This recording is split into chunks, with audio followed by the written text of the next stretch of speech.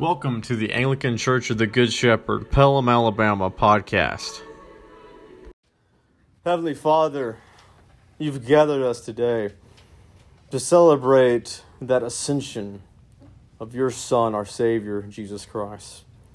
Help us, Lord, to lift up our eyes too with the apostles, to see our Lord seated at the right hand of power.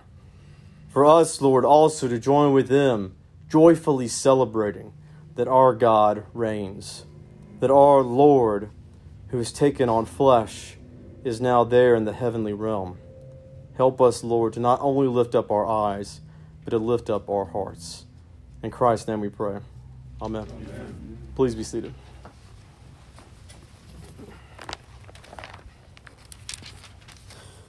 Our Lord's ascension strikes many in today's world as something that's very odd, very quaint, or some holdover from an outdated cosmology. But they fail to understand that God reigns from on high.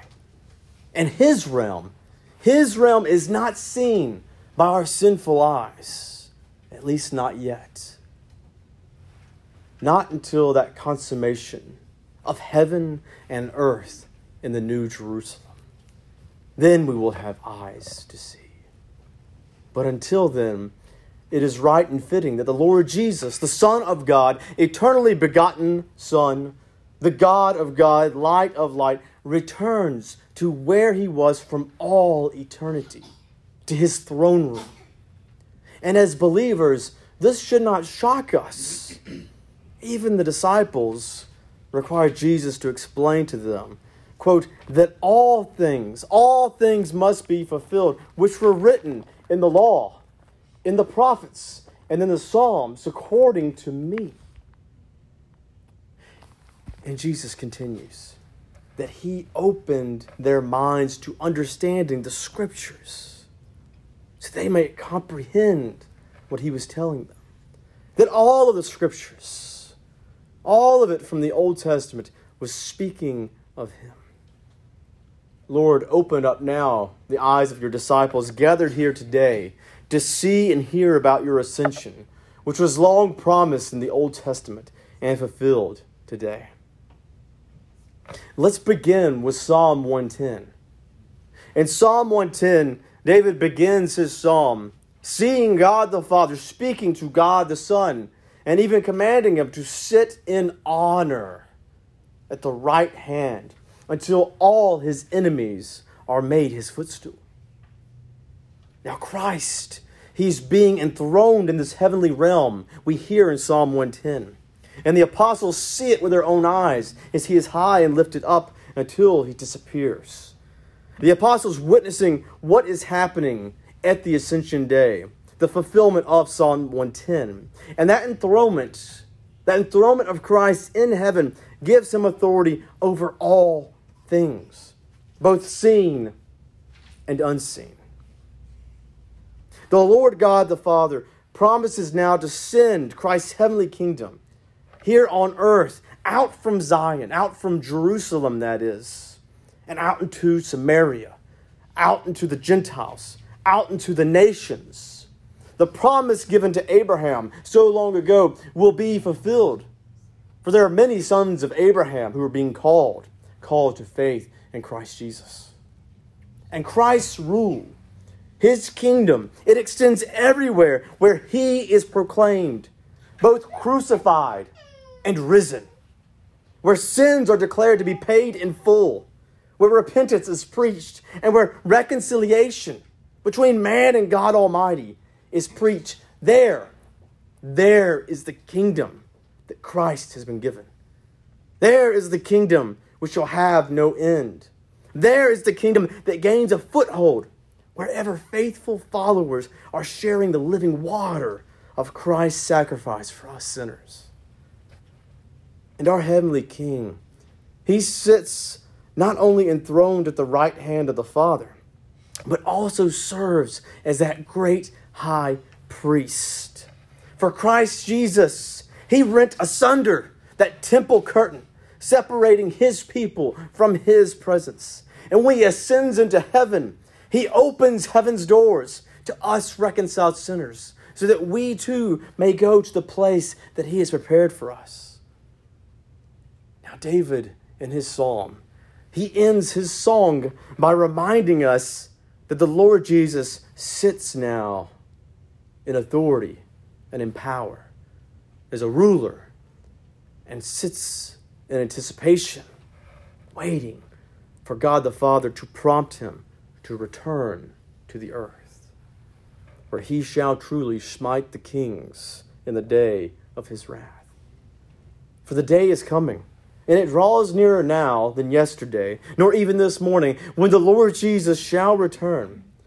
For as the psalmist records elsewhere, for he cometh to judge the earth, and with righteousness to judge the world and the peoples with his truth. What is truth? Asked Pilate. Jesus Christ is truth. So prepare ye the way of the Lord. Go forth and be now a royal herald for your King. Announce that good news of his victory over the grave, over sin, and over Satan, and that new life that he purchased for you and for me. That new life that he purchased with his very own life upon the cross. But let's turn now to another reading, the reading from Acts today, where Christ proclaims to his disciples two things. First, they shall receive power in the Holy Spirit. And that power will not be used as mankind would like to use power, not for vain glory, not for glory of self, not for riches, but for the riches which we cannot see. For the riches in which you go and buy a field and you bury the treasure. For the riches of the glory of God in his kingdom. They're commissioned and told to go first to the Jew, to his very own people, to preach the good news. And then unto the Gentiles and the ends of the earth. And what are they called to be? Witnesses. Witnesses of Christ Jesus. Crucified, dead, and buried. The third day he rose again from the dead. He ascended into heaven.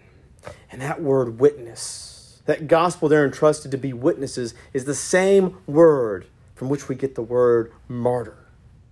And indeed, 11 of the 12 shall become martyrs for the witness they bear of Christ Jesus. And so many more saints after the apostles, even today and until Christ's return, shall continue being his witnesses, and many called to be martyrs. Bonhoeffer's words echo in my mind that when Christ calls a man, he bids him to come and die. Christian, die to yourself. Wrestle with that old Adam within each of us. Let that Holy Spirit govern you. Let it lead you and follow him. For as St. Paul told us, purge out therefore the old leaven, that ye may be made into a new lump. You are unleavened. For even Christ, our Passover, is sacrificed for us. Therefore, let us keep the feast, not with the old leaven, Christian, neither with the leaven of malice and wickedness, but with what? With the unleavened bread of sincerity and truth. Of sincerity and truth. Do you take your faith seriously? In all sincerity, do you follow the truth who is Jesus Christ? Purge that old leaven and lean into the new leaven that Christ has given within each one of us through that seed of faith by virtue of the baptism we have received, the sins washed away by the blood of the Lamb. For even the collect of the day beckons us and calls out to our hearts and to our minds to ascend into heaven with Christ, just as we are about to pray to lift up our hearts as we approach this throne of grace to receive his grace through that broken body and through that spilled blood that is the Lord's Supper. And that call to lift ourselves from the world to the heavenly realm is not some beautiful poetry. It's not some fond remembrance. No, it's a call to encounter the living God right where we are, and yet not to leave the same, but to leave changed, to leave as new creatures, to leave, dare I say it, born again. For that is the call, for us to repent. For repentance leads to redemption, and redemption leads to renewed life. And Christ, when he calls his disciples, he calls them to go. As we heard in Luke 24, go, preach Christ's suffering, preach Christ's death, preach Christ's resurrection, and proclaim the repentance for the forgiveness of sins in his name to all nations. Not some, not most, but to all nations, unto the ends of the earth. As Christ emphasizes again, you are witnesses of these things. Now, perhaps now you're telling yourself, or you've already said to yourself, Andrew, this is a call to the apostles, and I'm no apostle. But saints, you are a member of his body. You are a member of Christ's body, the church. And that call to the apostles, it didn't end at their martyrdom, nor could it. For Christ promises that the proclamation of his good news should reach all the nations and to the ends of the earth. This includes China. It includes Iran. It includes Afghanistan. And it includes the neighbor that you don't know who lives right next to you or on the floor below you. That is the ends of the earth. That's where it begins. And that is where our call begins. For the apostles, they did not fulfill this commission in their lifetimes because the call goes out to his entire body, the church. And Paul tells us today in Ephesians 1:22 that God put all things under Christ's feet and gave him as head above all things, the church, which is his body, the fullness of him who fills all in all. There's a promise there. We have a call to go to the ends of the earth. And we have a promise as the body of Christ that we will fill all in all because of him. Because of Christ. And so this parish, Good Shepherd, and this jurisdiction is called, commissioned, and has been collected together to be the witnesses of Christ crucified and raised again. That is the primary mission. That is our calling. For we are called to follow our head, to follow the bishop of our souls, Jesus Christ, and to boldly proclaim his kingdom in the face of a miserable world, in the face of the world's false ruler, in the face of a deceptive tyrant, that old serpent Satan, who has been trampled, and upon whom we may now trample in our own lives by clinging to the white robes of the risen Savior, who shed his blood for our own forgiveness of sins, who clothed us with his own white robes of righteousness, our King who bled and died for us, who rose up again to drag our souls and drag our minds from hell, to be lifted high and up into his kingdom, a kingdom which shall have no end. So, Christian, give ear. The ascended King has placed a calling upon each one of us to stand up for our King and for our kingdom. So take heed of our Lord's words when he tells us to put our hands to the plow. Stop looking back towards Sodom and plow ahead the fields that the Lord has planted. For the King's harvest is before us. It is our neighbors. And our call is to go ahead and to begin the harvest now. For Jesus, our head, he has ascended into heaven, and he has graciously made us, adopted us, incorporated us into his body in Christ. And more than making us part of his body, he also gives us his very own life-giving Spirit, that Holy Spirit. For the time is short, and the night draws near. So take up your ministry. Grab hold of your calling. Go and be the hands and feet of Jesus Christ. The hands and the feet that need to be bruised, that need to be calloused, that need to be dirtied for the kingdom.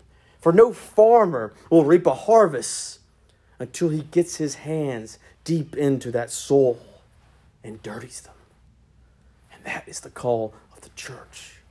For our Lord, the gardener, he's planted a seed within us that will grow into a garden for each one of us. He has planted seeds across this world and called us to go and water, to go and spread that good news, to go and reap the harvest that's not our own, but is the one that he's prepared for us. For his word will not return empty-handed.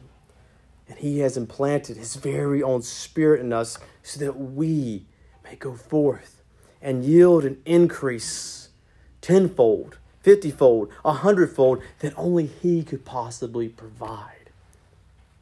So I ask you, church, for you to have ears to hear, eyes to see, feet to walk out of these doors, and hands to be dirtied as we go ahead plowing the fields and reaping a harvest which is not our own, but is to God's glory.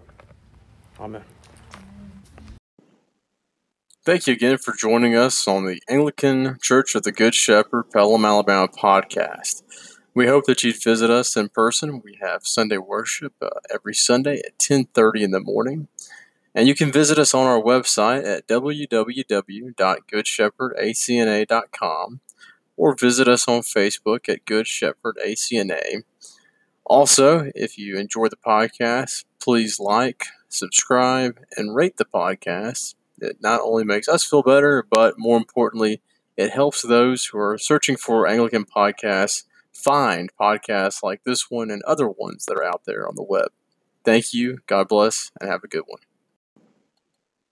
The Lord be with you, and with thy spirit. Lift up your hearts. We lift them up unto the Lord. Let us give thanks unto our Lord God. It is meet and right so to do.